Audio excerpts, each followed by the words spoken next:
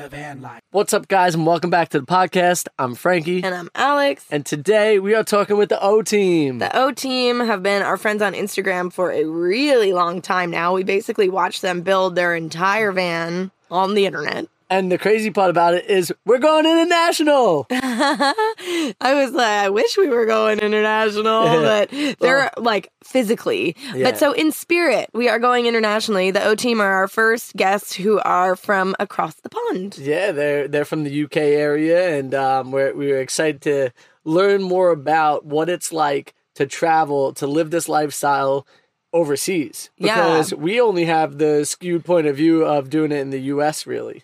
And a little bit in Canada. Tiny bit in Canada. Tiny little bit. But yeah, it was actually super interesting to hear what their experiences have been like in England and in Scotland. And we're really excited to get into that. But first, let's do an update from the road. Oh, snap, an update. Right now, we are in Idaho, baby.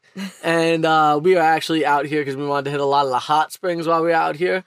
But not only do we want to hit the hot springs, in a couple days, we're going to be hitting Snake River, and we're going to be in the deepest canyon in North America. I think maybe even in the world, but we got to Google that, but we can't because we have no internet. No internet right now. I'm going to go with North America, the deepest canyon, even deeper than the one that everybody knows, the Grand Canyon. And we're going to go on a jet boat tour, which should be crazy exciting. Yeah, so we're really looking forward to that. We're also currently caravanning with Crown and Style, which are some other friends, I guess from Instagram, but we met them last year at the Wolfpack Roundup and then have kind of been chatting with them since then. And it just kind of happened that we were both somewhat in the same area. They actually drove a real far way to come and meet up with us. I think we were about 6 hours difference from one another. Mm-hmm. Like the in-between point was probably we more were like, 4. we'll meet you in Missoula. And they were like, okay, but they had definitely a longer drive to get there than we did. Yeah, the good part is they were kind of headed that way already because they were going to go to Glacier, but some other things kind of came up, work-related stuff that they needed to kind of have service. And from what they heard, there's really no service out there. Well, it's funny because they're like, we need service. And now we're in a place with no service. Yep. So yesterday we were running around. We ended up at this fruit farm. It was really cool. But then that was incredible. It was really cool. But then when we were like leaving them, we were like, okay, we'll meet here. But if we'd thought about it a little bit more, especially because we actually have a bunch of work to do today, we got to get this podcast up. We got to get a YouTube video up. And now we have no service and we're like, oh no. So today might be a day where we wind up driving somewhere to try to find service. Yeah, but we actually just kind of drove into Hell's Canyon. So if you think about it, if Hell's Canyon is the deepest gorge in all of North America, the drive to get in here was steep. Yes, it was. It was a 7% grade downhill for 7 miles, I want to say. Yeah. That's a pretty There were significant 3 grade. runaway truck stops, which if you've never seen a runaway truck thing, it's actually the craziest thing. It's like at the side of the highway when you're going down these steep grades, and it's basically a ramp that takes the truck from going downhill to uphill. So if a giant semi truck loses their ability to brake, they would go off the side of the road and up this ramp, and hopefully it would stop them. But I feel like that would be the most terrifying roller coaster ride ever. Yeah, but at least that roller coaster ride would save your life if you're in the truck. Yeah, because imagine how much speed you would catch if you're going down a 7% grade with a full load. Like, holy smokes. Yeah, it's definitely one of those eye-opening experiences. Hopefully nothing like that ever happens. I mean, I'm sure it's happened in the past. Like, we've seen them all over the country. Like, they're there for a reason. Oh, for sure. It's a lifesaver, literally. Yeah. I mean, imagine this. When we were in our last van, and the brakes went out, and we were going down an area, we would have needed that ramp. Yeah. You know what I'm saying? So, yeah, but Paco saved our lives. Yes, he did. And now, in classic Paco fashion, as soon as we go to record a podcast, he is ready to play and just freaking out over there. I think he might be hungry. He kind of moved his head towards us when I said hungry. So, Paco, you want food? Yeah, he's hungry, boy. Yeah. So it's breakfast for us here. We just woke up. We're next to a beautiful river, Snake River. It's actually kind of cool to be camped next to this river because it's a very long one and it goes through multiple states. Yeah, I actually think it starts way up in Canada, to be honest with you. Really? So I think it actually goes through 2 different countries. And it weaves its way through Idaho and also Oregon. I wonder if it even makes it a little bit through Washington, and then it definitely goes back and through Wyoming, and I think it actually kind of heads north from there. It's a very interesting river. Yeah, it snakes through the whole country, Yes. which is why it's called Snake River. But it's a beautiful place. Idaho's also been really awesome for free camping. So there's been tons of state-run campsites, basically. So we actually looked it up. Idaho has the third most public lands of any state percentage-wise. Government owned. Yes. And so there are tons of these campsites where you can stay. Some of them are 3 days, some of them are one night, some of them are 18 days.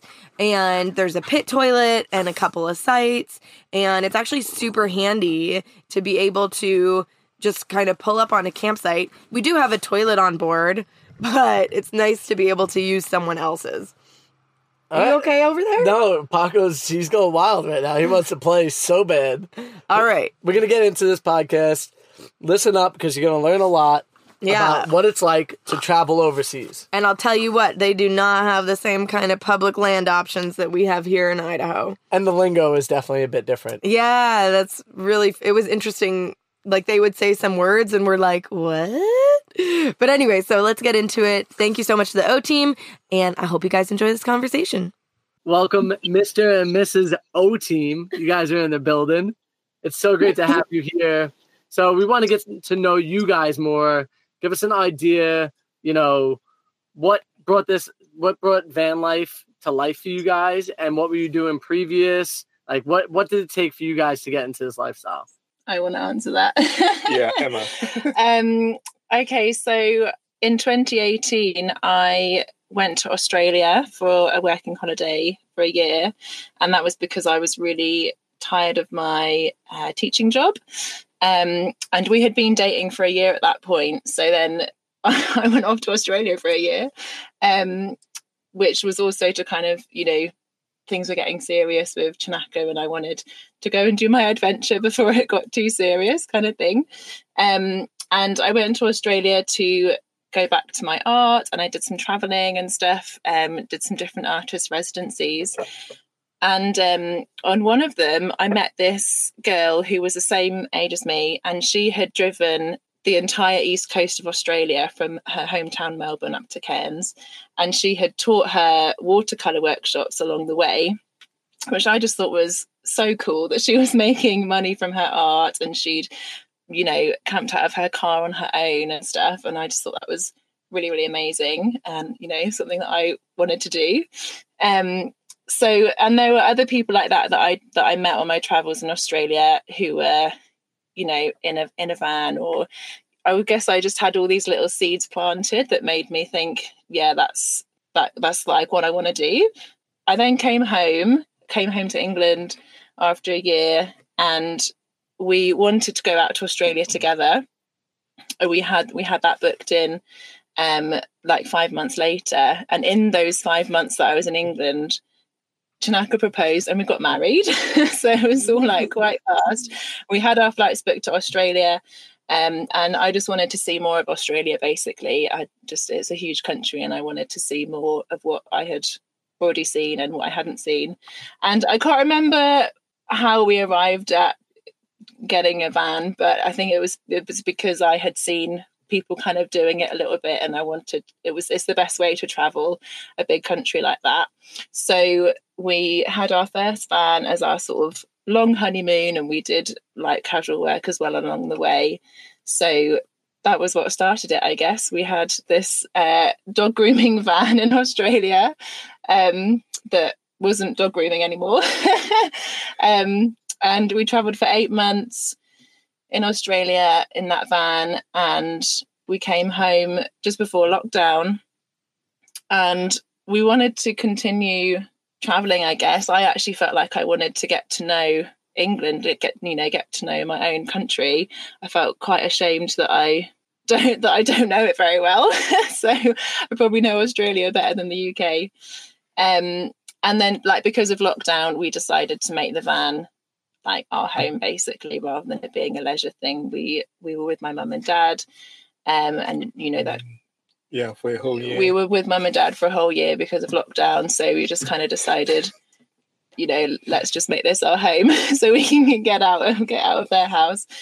And we've been in this van in England since May. So like nearly 5 months. Nice. Yeah.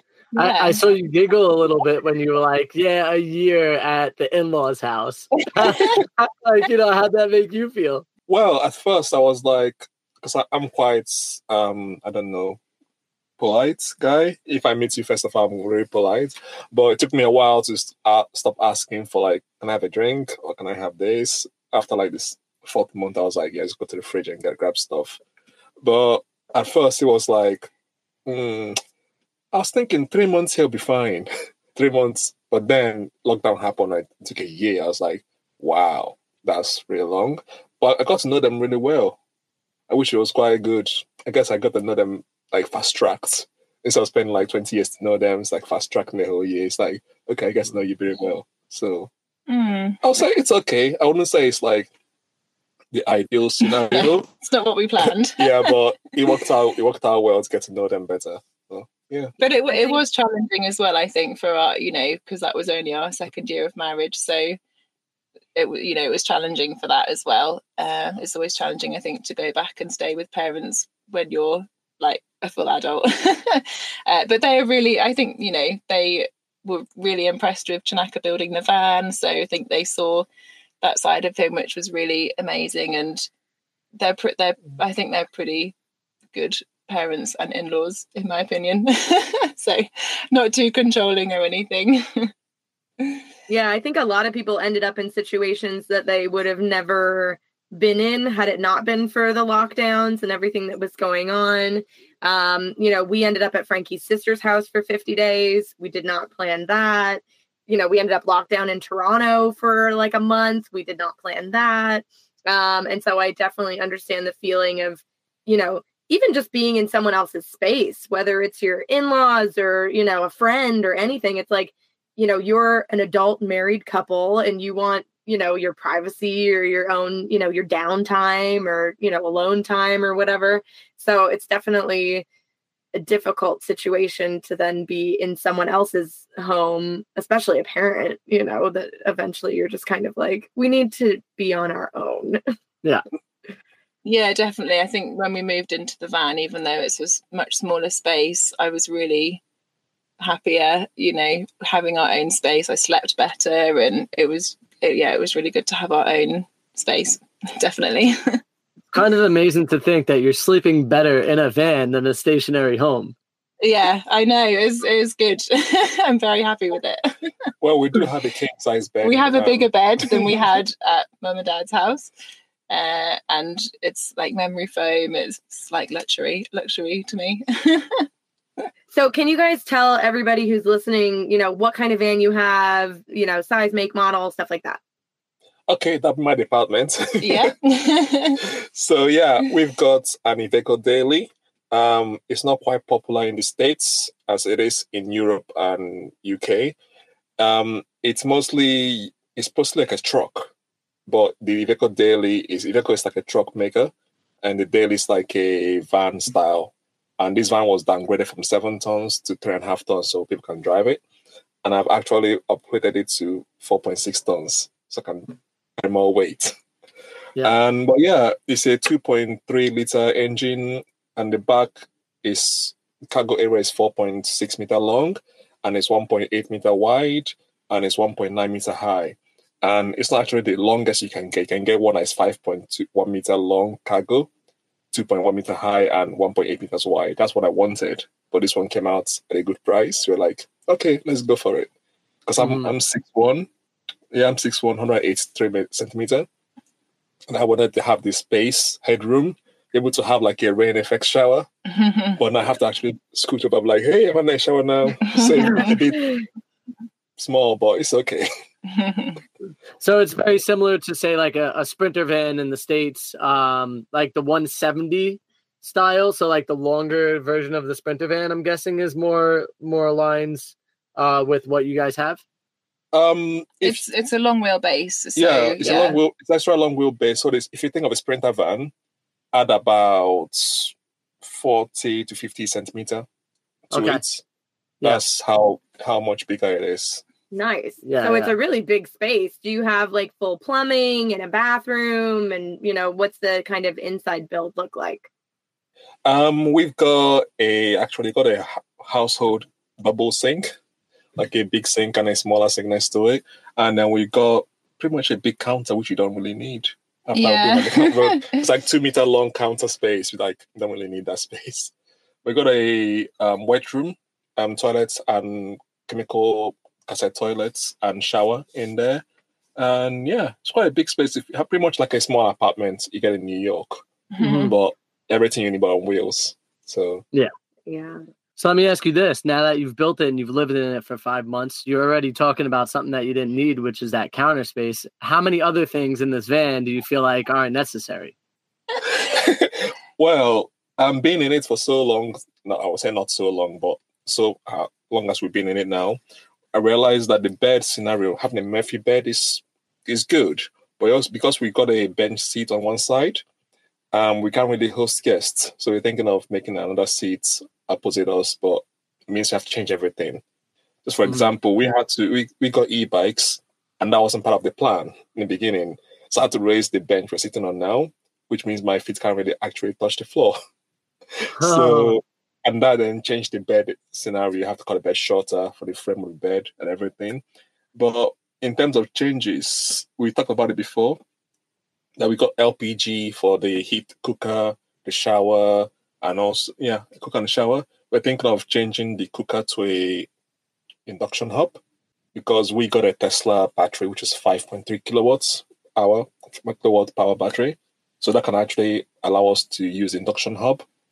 But it's quite hard finding a space, induction hub that fits like a direct drop exchange with the hub we have now. It's quite hard. I think, until you've been in a space, as much as you design it and research and everything, until you've been in it, you don't know what it's really going to be like, do you? And I think with the dinette setup that we would prefer, it's because we met up with this couple in Scotland, and they have like the dinette setup, which I think probably most people have. And it was just so nice to sit opposite somebody and have dinner, nicer than I was expecting. I was like, oh, I wish we could have that, just felt really comfortable. So then that is what got us talking about, could we change that in our van? But as you guys know, if you can't really change one thing, it affects everything else. So would be quite a major modification, and we don't really have the finances to do that quite yet. So I think we'll probably spend longer in it and maybe review it again in another 6 months' time and see if we can we can just cope with how it is. And it's great as it is. It's just when you see other people's van, you're like, oh, that's really good. So well, remember, the grass is always greener. The grass is always greener on the other side, That's true. We have the dinette table, and there's pros and cons to it. We obviously love that we can host people, and we've had people around the table. But then you do have to commit to making your bed every day. And are you going to take it down every day or put it up every day? And realistically, we don't host that often to where it's like a big deal. But especially in Alaska, we hosted, I would say maybe 5 or 6 times other friends. And in those cases, it was absolutely wonderful. Especially when the weather outside is kind of crummy, because I feel like for the most part, you're going to be outdoors, right? When you're meeting up with your van friends, you're around the campfire, or, you set up your chairs out back or whatever. So it's really only super handy when it's like rainy or crummy or cold or, and you still want to hang out. But hopefully either someone else's van is like the hosting van, and you could just go hang out in their place. Which could be nice at times as well, because then you don't have to worry about the cleanup as much, as other people do. I mean, I'm hoping that this weekend, this van meetup this weekend, I'm sure we'll see lots of amazing vans, but maybe we'll also get people saying they like ours, and then we can feel better about it again. I mean, from the photos that I've seen online, because, you guys are in a whole different country than us, across a whole, body of water. So we've never been able to see it in person.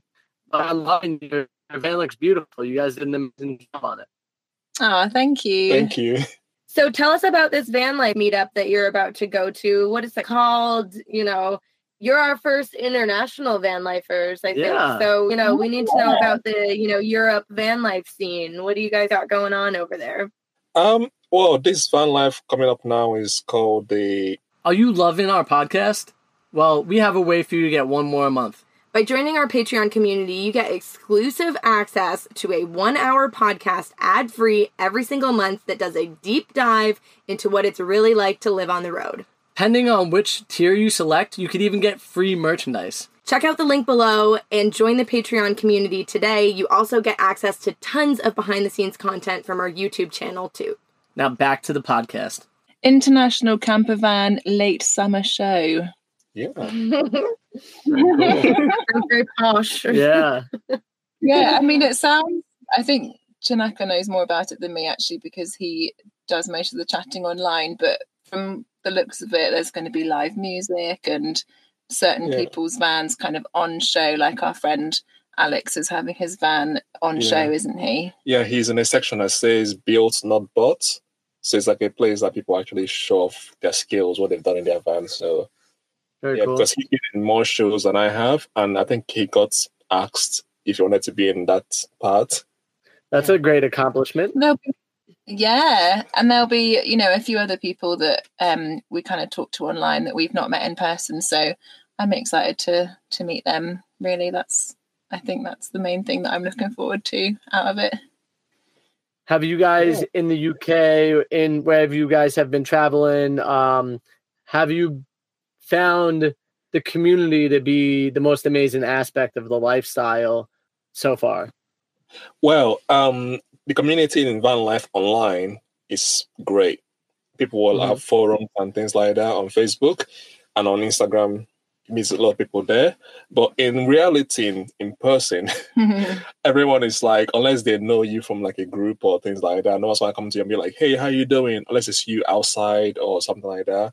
But unless most people just stay in their van or just go for a walk, no one's going to be like going in a group. So it's a bit harder in England because of the way the law is set up. You can't really park, you can't really wild camp on someone's land because everyone owns every land in England. But in Scotland, you have freedom of movement. We can roam in the Highlands, things like that. So you can camp, wild camp in Scotland.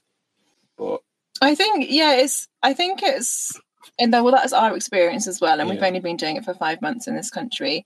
But when you guys talk about that aspect of it on your podcast, I definitely feel like I don't relate to that in the same way that you guys strongly do. And I don't know if we're doing something wrong or if it just takes time to kind of build that. But we did meet it up with a couple, maybe like a few people when we were in Scotland, but it happened very spontaneously. Like it wasn't planned. There was one time actually that we got this, or I saw this message on Instagram in the morning from a couple, we follow each other, and the message said, "Oh, we're parked next to you, come say hi." Which I was like, oh, wow, because our van is quite distinctive. It's blue. It's got some lovely artwork on the outside. So they, I guess, knew it was us. And they were the couple that hosted us for dinner with their nice dinette setup.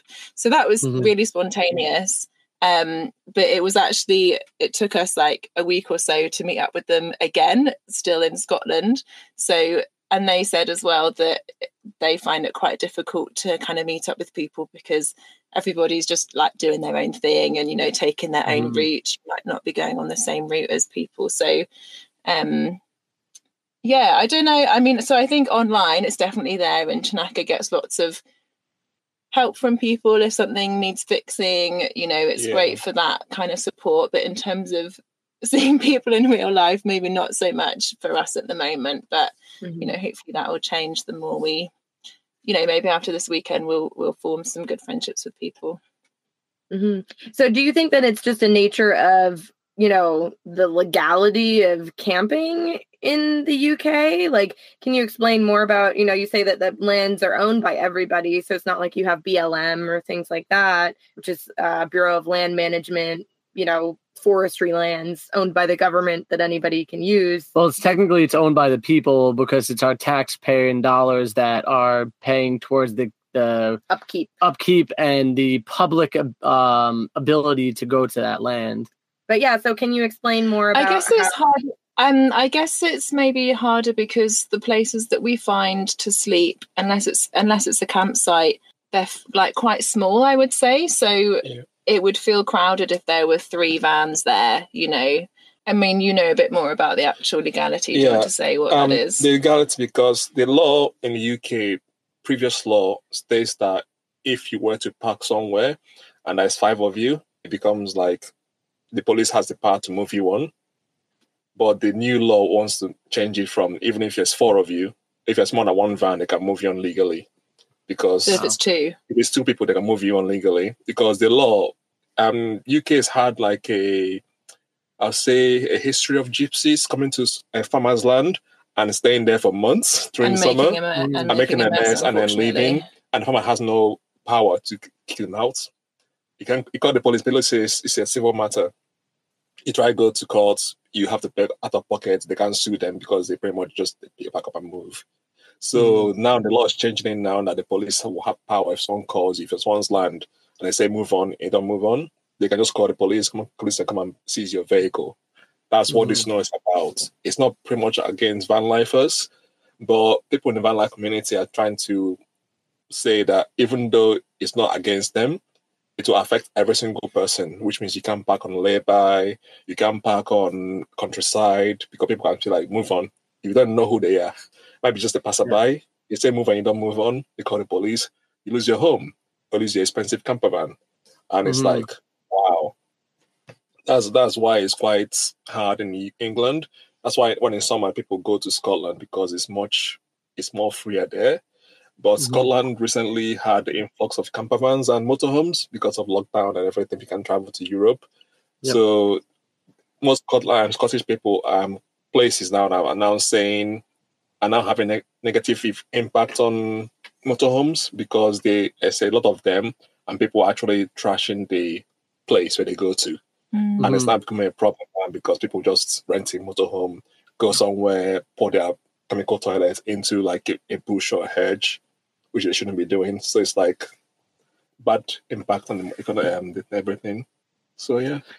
Does that answer the question?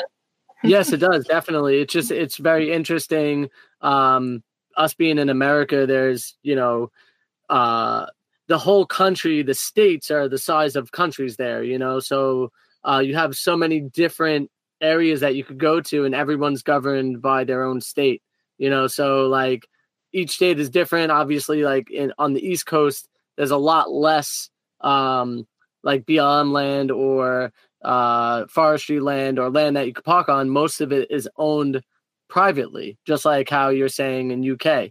So it's definitely a harder spot to be able to live this lifestyle. That's why you see a lot of people on the West Coast or in the middle of the country here in America. Is there a way of, like you said, the people that aren't necessarily living the lifestyle and are just like getting into it like a week at a time are more likely the people that aren't having care for the environment around them? Because I know a lot of people in this lifestyle, we know a lot of people in this lifestyle that very much care about the environment and very much clean up after themselves and others. Do you think that there's a way of like being able to show that and, maybe educate people that are even just doing it on weekends that, that they're ruining it for the people that are living it as a lifestyle full time? Yeah, I know. It shocks me every time when we see mess on the ground. I mean, we obviously do the right thing and clean up after ourselves. We sometimes get to pick the beach. You actually, Chinaka, one time saw somebody literally throw a packet of crisps out the window and you went and told him to pick it up, didn't you? Yeah, and he went and picked it up. Good. So, good. I guess you do it when you're feeling brave, but, I must say I don't challenge it every time, but I wish I was brave enough to do that. But sometimes you might see it and there's nobody around, so you don't know who's done it. But it's definitely just a shocking thing that you would think that if someone's wanting to go camping, that they care about the environment. But Apparently not. Yeah. Apparently Yeah, that it's doesn't not go. always the case. So Yeah. we did see a petition floating around about this new UK law. So I don't know if that's still up and available for people to sign. But if it is, we'll put a link to it in the description below. So if anybody in the UK is listening and wants to help make sure that this law doesn't get passed, that they could sign this petition and kind of help with that cause. But so how are you finding places to camp? Are there like apps like iOverlander in the UK? Like, how do you find these locations if they're so sparse? Yeah. So, do you want to say sorry? Yeah. So there's a few apps you can use in the UK. You have iOverlander, but it's not actually as good as it is in like America. I mean, your country or Australia, things like that. But in the UK, we mostly use Park4Night. It's quite a big app, and it's like community regulated site. If you go somewhere, be like, it's a nice site. You review it and you put it on the map if you think it's a nice site. What we tend to do personally is if we find somewhere that we really like and think we'll go back here again because it's really nice, we don't put it on the app. We've done that with We one don't place. Yeah. I mean, There's that's one- smart because you're keeping the other people from going there and possibly trashing it that don't respect it, you know? Yeah. But yeah, we use that one. It has actually got a lot of places on it, but Yeah. they vary. So we always Check the reviews as well, and maybe have Yeah. like a backup spot if we get there and it doesn't seem that nice, or if it's noisy or something, if it's close to the road. What's so the name of Yeah. that site? Park4Night. Yeah, with a like park with a 4. 4 for the number 4 With for the the letter 4. Okay. Right. Yeah. I said the letter 4. Cool. So let me ask you this. So van life in Australia is like very, sexy on the internet. How was that experience for you guys? Well, What do you mean by sexy? What have you seen? Well, I mean, I just mean like It's kind of like, glamorous, you know? glamorous. There's like swimming holes. There's beautiful scenery. It just seems kind of like you can go anywhere and do anything. And there's so much to see and do. And it's just like, it looks awesome. Well, actually, what you see online is actually true. It is true. Nice. Yeah, you have to be careful where you go because on the on the East Coast, there's lots of crocs. If you go to like Queensland, things like that, you don't have to go on swimming holes. You might get a crocodile which will bite you and things like that. But if you go on Kill the you. West, well, kill you. Yeah. Well, if you go on the West Coast, it's actually better because you don't get as much swimming holes. We can actually go on the swim on the sea, on the beach, on the sea, and swim a few meters away and get into the what's it called again? The reef. The reef, which is better. Mm. On the East Coast, you have to get a tall boat, go miles away from the shore to get to the reef. But on the West Coast, just pretty much go for a swim, you're there. So it's really nice on the West Coast. I mean, yeah, I guess, yeah, there were some glamorous spots like how you're describing it. We did find lovely swimming holes and things. But what you don't see, I guess, is that we're sweating buckets, and that's why you need to find a swimming hole. Yeah. Well, that's So- why everybody's in the bathing suit, and everybody's very much like partially naked in the photos, right? Yeah, because you Yeah. have to be like it was literally just so hot in the outback or on the west. Because we got up to 40 degrees because the van we had was quite 1999 van, and it hasn't got a good aircon on it, so you had to leave the windows open as we drive on the highway, and it was pretty much blowing hot air. It was like 40 degrees inside the van. It's like that hot. 40 degrees C. Yeah, centigrade, Yeah, not Fahrenheit. That's Yeah. like melting weather. Yeah. Yeah. So That's basically, definitely up over 100 Fahrenheit. okay, yeah, I have no idea what the conversion is. So we basically just wore nothing, and it was just the two of us, so we just were smelly a lot as well. As you can see, I've got used to wearing my vests. Your singlet. So I'm just used to wearing, because I wore that pretty much throughout Australia, vest and things like that, or singlet. I'm now wearing a UK. People think, what's that guy wearing a singlet? Around town, it's like 18 degrees or 16 degrees wearing vest and singlet. I'm just used to it now. But we It's found. funny. Go ahead. Oh, I was just going to say. Sorry, I was just going to say. I know I said go ahead, but I was just going to say to the people over here in America, the term that he says when he's saying vest, we call them tank tops. So like, just to give you an idea over here what he's talking about, he's saying he's wearing a tank top. Thank you. I thought singlet was the word. That's why I said it, but maybe that's the Australian word. Yeah, I think so. I'm not sure. So many different words. No, I was just going to make the point that van life in Australia, we also found a lot easier to do. Lots of people are doing it. There's one route to take around the country. So you kind of see the same people, at the same park spots. And there's, dump stations and water to collect basically at like every town. So it was really easy to, do all of that stuff that you need to do. We're finding those things a bit more difficult in England and Scotland. The country's definitely not set up for van people like it was in Australia. So I think that's kind of like one of the big differences in terms of just being able to stay clean and get your water. Yeah, I think we're also finding it harder because I guess we've experienced the good life in Australia, and now we know what it should be like, and now we're finding it's harder in UK because we're not getting some experience. Yeah, that's why it's a bit different. You mean like now when you guys talk about wild camping compared to RVs, like RV parks or campgrounds that you have to stay in, are those campgrounds, are they ever free? Do you have to pay for them? Like, about how much does it actually cost? And at those places, do they have all the amenities that you need, like water fill and dump and stuff? Well, in the campgrounds, which most people wanted to use, like councils and things I wanted to use, we found that the cheapest we found so far is like £10 a night, and you get like no hookups. You only get like fresh water and dump station, and you're back in the field. You have to use a ramp or things like that. If you want to have like good experience, like nice campground, things like that, you're looking at £50 a night, and that can get really expensive. So if we don't do those, we try not to do those. So likewise, it really varies, obviously, and like this one that we're at today, we phoned up yesterday and was space.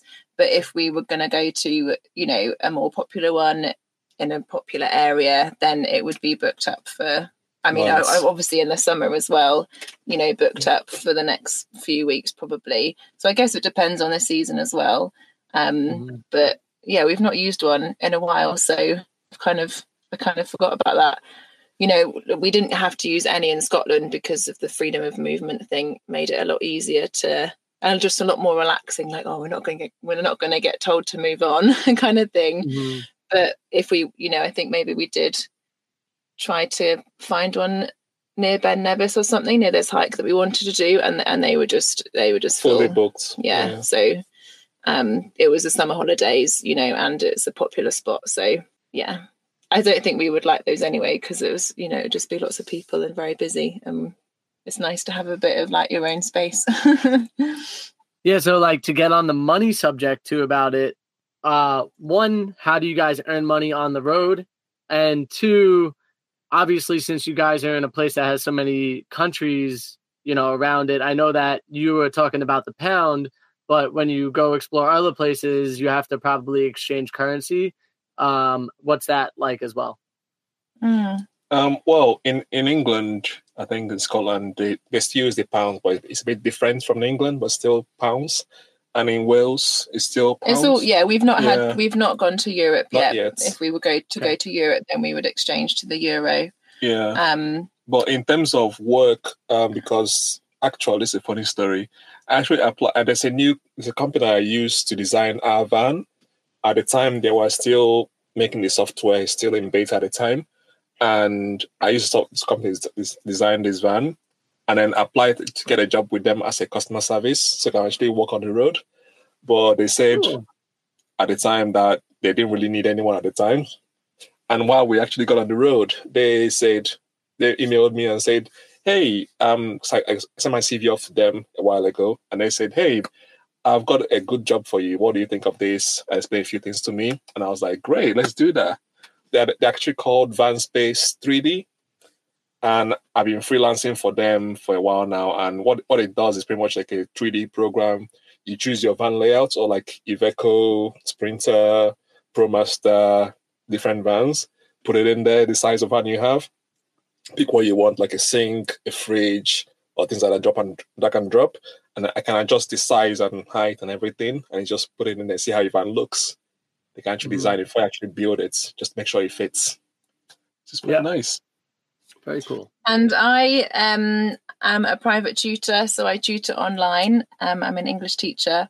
So I set that up when we got back from Australia, which was good timing in a way because the schools shut down in the UK. So I was getting lots of messages from parents saying, I'm really worried about my child missing school. So I had, it built quite quickly. And so I do that in the evenings, every evening. And then I also have a small business where I upcycle textile waste. So we've got my sewing machine in the van and all the supplies I need for that.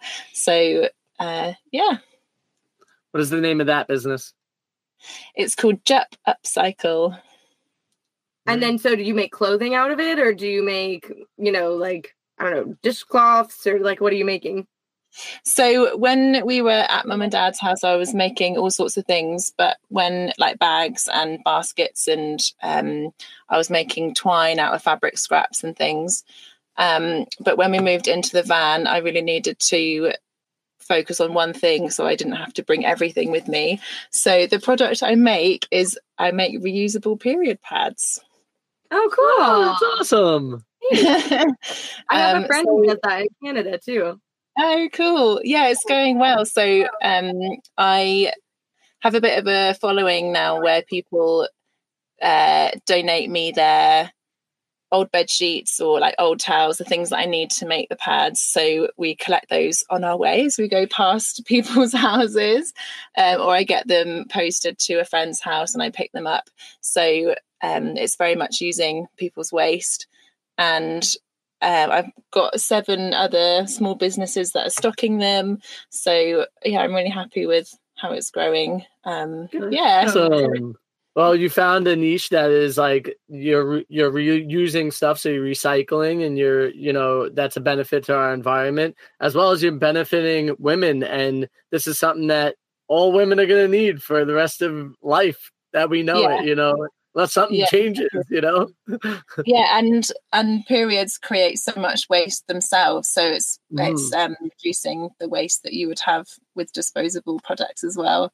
I even have a couple of women who are in their menopause and use the panty liners that I make as well. So that's been really insightful because I don't know what happens in the menopause, but apparently you need some protection still in your knickers. So interesting. Very cool. Yeah. You'll have to send us a link if people can order online, and then we can put that in the description as well. Oh, thank you. Yeah, I've got an Etsy shop, so that would be where they get it. Cool. Very cool. So let me ask you this. Are you guys planning on leaving the UK and exploring more of Europe, or do you have plans, to get way out of there? Like, what are your future travel plans? We were thinking of going across to Europe in maybe like November time, but we just had another chat about it last night actually, and we've decided to not do that, just again for financial reasons.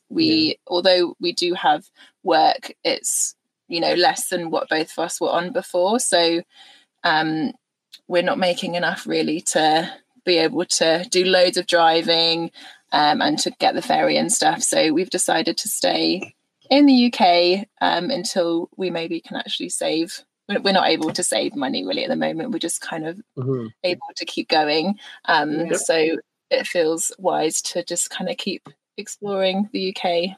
Yeah. In comparison, just to give you an idea, because what about the driving part? Because our van is about, a full tank's about 75 pounds, and that'll give us about 250 miles. Because UK fuel is quite expensive compared to States. We're paying per litre, which is like £1.30, £1.40, £1.50 at one time. And it's really expensive. You're traveling a lot, you're paying a lot. So it does get expensive.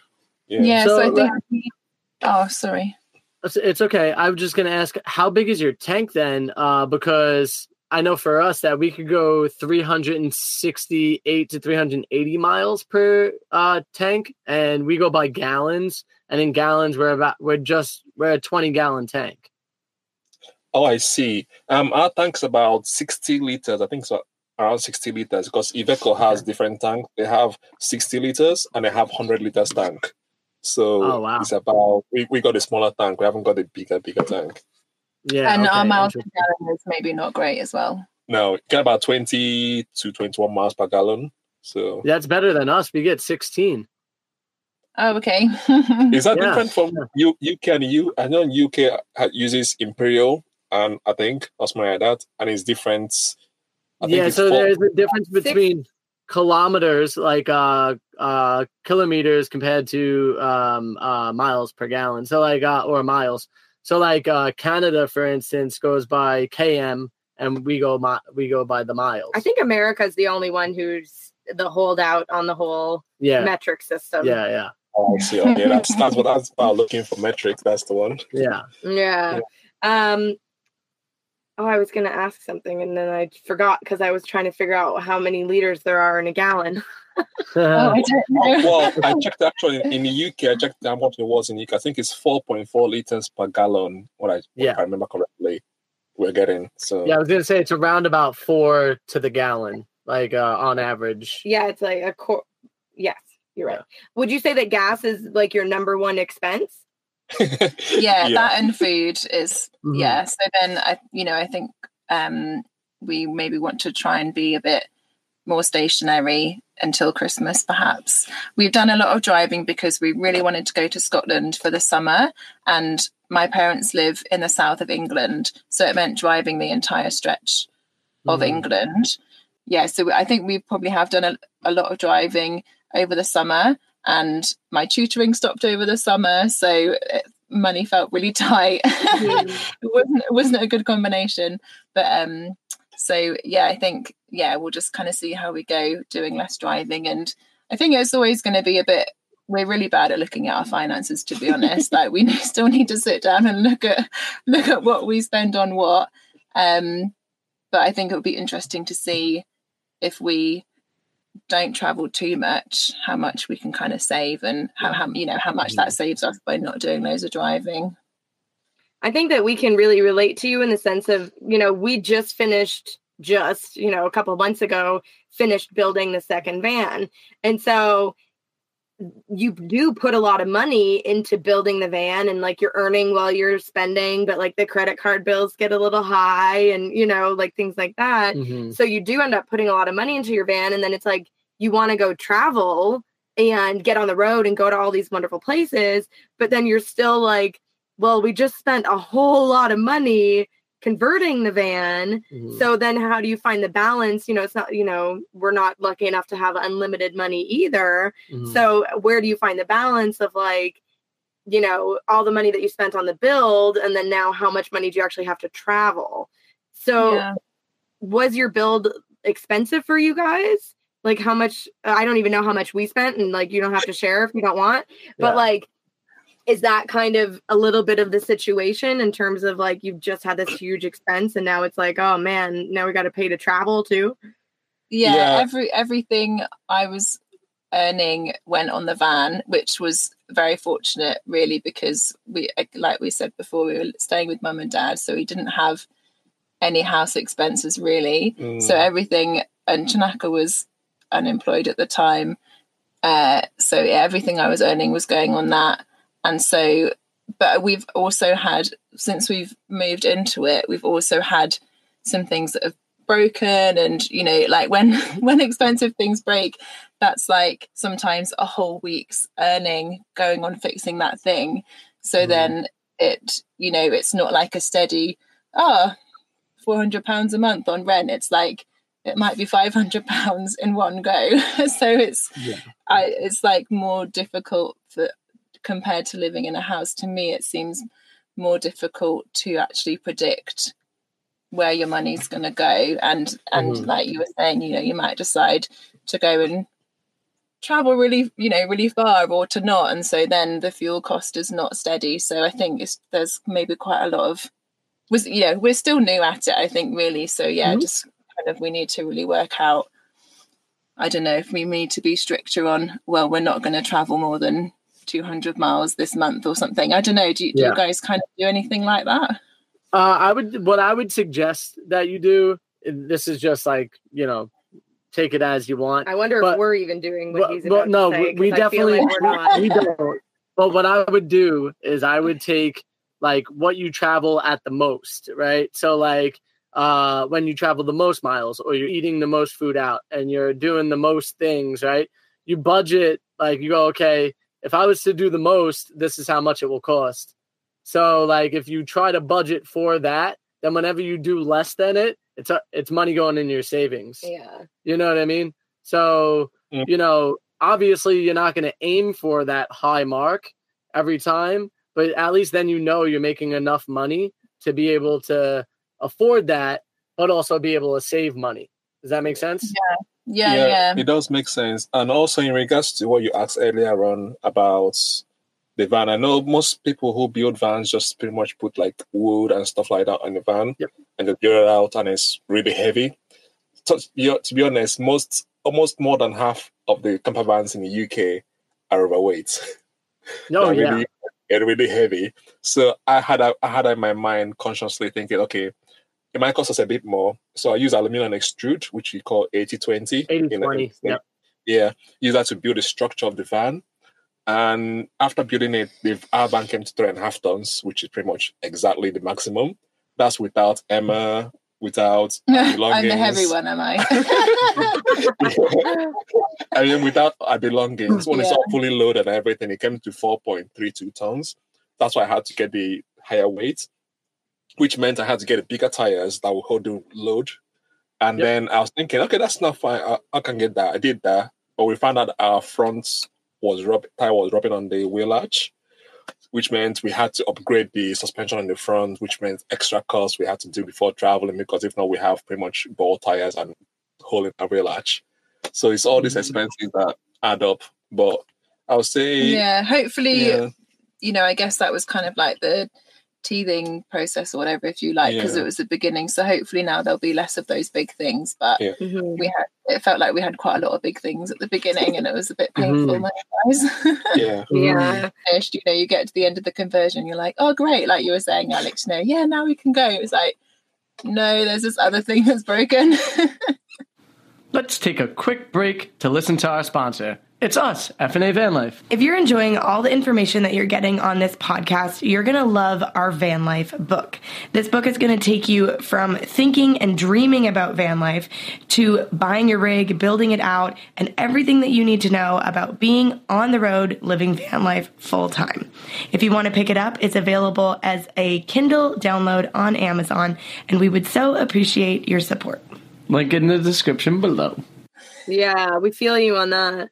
And so we did the big van build, and then we drove across the country, and then we drove all the way to Alaska, and then, had a crazy summer in Alaska, and then, came back, and then we're looking at our bills and and we're like, oh my God, we have gone crazy. So we just took literally this whole last month since we got back from Alaska. Basically, we've not been moving very much, and we've been trying to be really deliberate about cooking our own meals and not eating out and not buying the fancy coffee, and trying to keep our budget low. But like you said, stuff pops up, and then $100 here, a couple $100 there, and so we're doing our best to kind of, I think what we need to do moving forward is to have periods where it's okay, yes, this is going to be an expensive travel period, and then have almost a decompression period afterwards where it's okay, now we're just going to kind of hang out in one place for a while and relax and let our budget kind of resettle. Mm-hmm. The one thing that we do have going for us as well is we are making money while traveling. So it's not like we are just living on savings or something like that. There was a moment when we do travel very, very hard and fast, there are moments where we have to dip a little bit into that savings. and we try to stay away from that as much as possible. So that I think that decompression moment, that moment where we take a little bit of a break, is a moment to make up for the money that we took out. Yeah. So, yeah, I think that's probably definitely what we're coming into, a reset, a time to just rest a bit as well, because I think it can be, you know, tiring to have an adventure every day kind of thing. You know, we had an adventurous summer because, you know, my work dried up a bit because it was the school holidays, but now that that's becoming more of a routine, it feels appropriate to kind of not do less, but, you know, kind of slow down a bit, I suppose. But and also I think in the beginning I was really like feeling like, oh, we have to make every day amazing, you know, this is van life, come on, whatever. I'm like, let's take it slow, it's gonna be now, there. Let's take it back. But now I guess I'm kind of, you know, realizing that's just not physically possible, and I get tired more easily than I used to and stuff. So yeah, I think I like how you call it, you know, just a season of decompressing. Is that what you said? Yeah. I also do think there's a difference between vacationing or holiday, like in the sense of like time off from work, right? We all are so used to having regular jobs and regular, you know, vacation time or holiday time, that we think that we have to do everything so fast, and every day has to be this, you know, we got to go here, we got to go there, because vacation or holiday time is never really relaxing. It's more so, how much can I get done, you know? So I think there's a mindset change that we all have to go through, that like we can take our time. We can go do one thing or two things in a week that are, you know, super exciting, or we could take 3 weeks and not do any of those and just relax. You know, we in this lifestyle kind of have the pleasure to be able to do that. So we need to get the understanding for that a little bit more as well. I feel like you guys too probably had the same feeling that we did, because when we were in Alaska, we were like, we've only got so many months here, right? So when you were in Ireland, you were probably feeling the same, like we only have the summer in Ireland and then we have to leave. So like you feel this time crunch that makes you feel like you need to have an adventure every day. Yeah, it was Scotland. Sorry. Sorry. No, definitely though, you're absolutely right. And we had, you know, a bit of the deadline to be back in the Midlands for the hen do and the wedding. So which I think was, you know, helpful in a way, because then you don't, well, I mean, we made it work, and it was definitely like, how far can we go? What can we see? We didn't see everything, obviously, as Scotland's much bigger than I thought it was. So we'd like to go back and go more north.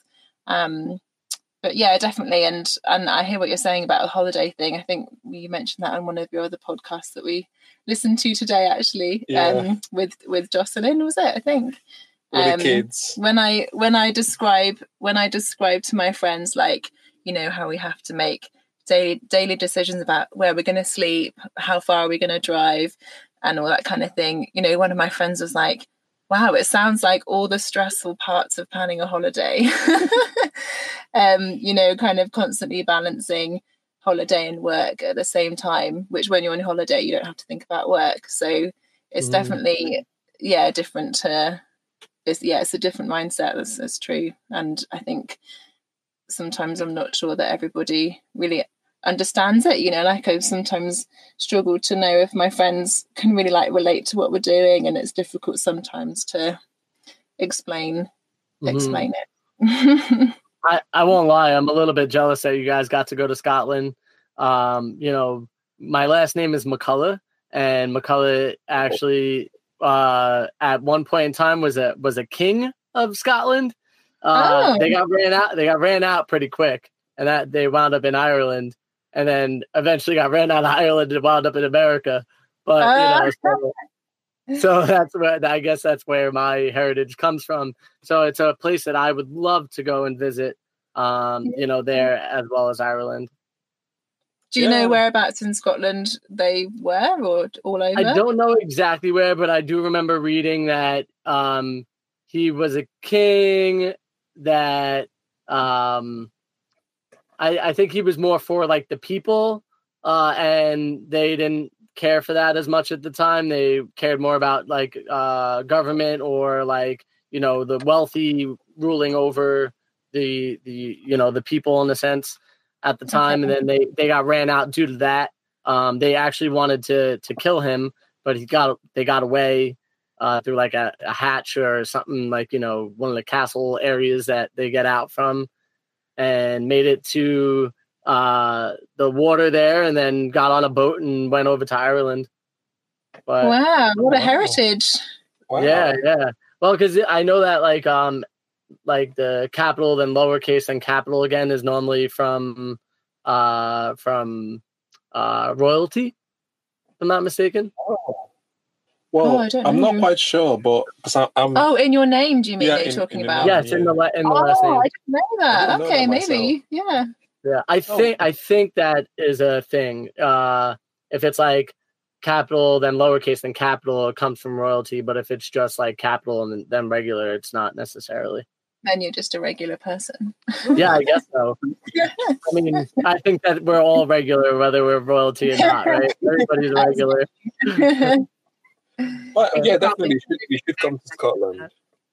Yeah, What was let that? us know when you're over. Well, let us know when you come to Scotland. Oh, I definitely will for sure. There'll be a time. Mhm. We'll get an opportunity to go. I Yeah, think. we'll So. see. We hope to see many places, but you know, it's all logistics and planning and money and time and you Well, know. we're hoping to be working with a company soon that basically what we'll be able to do is give a survey out to all the people that follow us and would like to go on a vacation with us, you know, and get to basically pick a destination that these like the people will get to pick the destination kind of where they want to go, and then 8 to 10, you know, people sign up for it, and next thing you know, we're going to a new country or whatever, and being able to enjoy and explore for 2 weeks, I think it is. I don't know. I think all the packages are different amounts of time. Yeah. But maybe there's one in the UK and we'll be coming to you. Maybe there's one in Scotland. That'd be a dream come true. I feel like. Nice. Or maybe one day you guys should become as rich as Oprah. I mean, That's my life goal. that's a life goal, but that's a lot of money. It's a lot of money. Another thing that we could do as well is my mother's side of the family is Kanellakis, so that's Greek, and my great grandfather, his birth certificate is from Greece, so I could actually get a citizenship in Greece and be able to travel as well. So wow. You've got many reasons to come over here. yeah, I mean, World. also the Wow. fact of just being able to explore somewhere amazing, I feel like is worth the while. Yeah. Wow. Oh, that's cool. All right, guys. So let's wrap this up. We've been on the call for about an hour now. So if there's any advice or tips or anything that you want to share with people who might be just thinking about entering the lifestyle or, you know, who just got on the road, what would you kind of, you know, what are your words of wisdom? What I would say is, if let's say, for example, they are based in Europe or UK, I'll say, just if you want to do this lifestyle, it is doable, even in the UK. Just have to test the waters first. I'll say rent a camper van for like a week to make sure you like it first before you actually invest in money, buying a van and doing it out. But I'll say go for it. It's possible. And you can see the world while you live in a van. Yeah, I agree. That's what we said to a friend who were thinking about buying a van, and I said, you know, have you done it before? Are you campers? You know, how about renting something first before you launch in and buy a vehicle? And they were like, oh yeah, they thought that was a good piece of advice. So, yeah, because it is a big investment, isn't it? If you've kind of never experienced it before. So, yeah, I guess we had our experience in Australia, and that made us want to kind of try it again in the UK. So. Awesome. Well, thank you so much for joining us on the podcast. We appreciate you guys. And we hope to get to see you one day in person. That would be amazing. Thank you Yeah. so much for having us. Thank you very much. I love talking to new friends and getting to know people. That was an awesome session that we had with them. I don't want to call it interview, because I feel like it's not an interview. It's more like getting to know our friends that we've met online or we've met in person. Yeah, it was really nice to kind of have a little bit more of like quality one-on-one time. I think a little bit selfishly, that's why we do this podcast. Yeah, right. Is to be able to talk to these people that, you know, we have only known from the internet or social media. And so it's really nice to kind of put not a face to the name, but, you know, in that kind of like put a real life human being to the Instagram photo or persona. Not just like matrix numbers. Right. Yeah. So it was really nice to chat with them. One thing that I think is incredible is how much different van life in UK could be compared to, you know, the States. We're very fortunate here in the States to have as much freedom as we do, in the sense of like just being able to kind of boondock in a lot of places. There's a lot of public land out here compared to overseas. Everything seems to be owned by private people. So, I mean, I'm sure that you could probably get on some type of apps like Boondockers Welcome or things like that, where people will share their location with you and allow you to park on their land. But it definitely seems like it's a bit harder. And imagine being parked on the side of the road and a cop comes up and doesn't even tell you to move along. They just take your rig from you and impound it. And that's it. Oh my God. I can't even imagine. That would be so stressful. Like, I understand that, you know, Mr. and Mrs. O were talking about the gypsy problem and things like that. And so, you know, unfortunately, some of these laws are meant to deal with a particular thing, but then they're so sweeping that they deal with everybody, Well, you know? It's like that, you know, one person ruins it for everybody else, or a few people ruin it for everybody else type of thing. So I think what we have to do always, guys, is just to remember to make sure that we're cleaning up after others, even including yourselves, definitely yourselves mostly. But clean up after others. If you see stuff on the side of the road, you know, that where you're parked at, pick it up, throw it out. I mean, if it takes you a little, you know, a tiny little bit out of your way, or you like got to stop at the next gas station to throw it out, you know, do it. It helps the community. It helps us be able to stay on the road longer. It shows that we are a good part of this community, and it shows that we're willing to like clean up other people's shit, even if we had to. You know, we don't want to. We hope that those people get this message as well, and they clean up after themselves. But there's always going to be people out there that dirty things up, that aren't doing the right thing. So we have to make sure to try to be the better people, the bigger people, and just take care of it. Yeah, absolutely. I totally agree with that. It's always about stewardship and, you know, leaving a place better than you found it. So if we can do anything to help promote that, or just, you know, live those principles in our own life, we always try to do that. Because, you know, even if it's not our garbage, imagine, you know, if we drove away from a site and someone saw us driving away from it and then saw that garbage, well, then they're going to assume that it was us. Yeah. And then they're going to think that all van lifers are bad. So it's about perception, but it's also just about like keeping the planet clean. And like, you know, I think we talked about it on the podcast before, but that one campsite that was just absolutely destroyed. And then all of the garbage and stuff is floating into the river. And you're like, well, this is just horrible. So anyways, one thing I also found interesting, another thing I should say that I found interesting, is the fact that, man, fuel in America is so much cheaper than many other places in the world. Like, once again, we are very fortunate to have, you know, the economy, I guess you could say, that we live in, the climate that we live in, where things are a bit cheaper. I mean, yes, a lot of that is changing and a lot of fuel prices have raised, but, you know, I think eventually they will drop. You know, winter time comes around, they always drop. So, you know, hopefully that's the case. But we're just very, very fortunate being in the place that we are in, as well as we don't actually have to travel from country to country. We're just going through states. So, like, we have the freedom to really travel throughout our whole country, which is, you know, the states here are bigger than some of their countries. well, yeah. And like, if you think about like England, it's an island.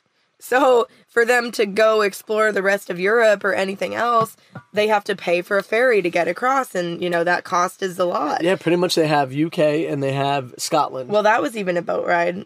Scotland was? Yeah. Really? Yeah. I thought that was land. It was connected by land. Ireland is a boat ride. No, I'm pretty sure. Let me look at the map. I mean, I was looking at it while we were talking. While Alex looks at the map, it's just incredible to me to think that, like, we have so much space here in America.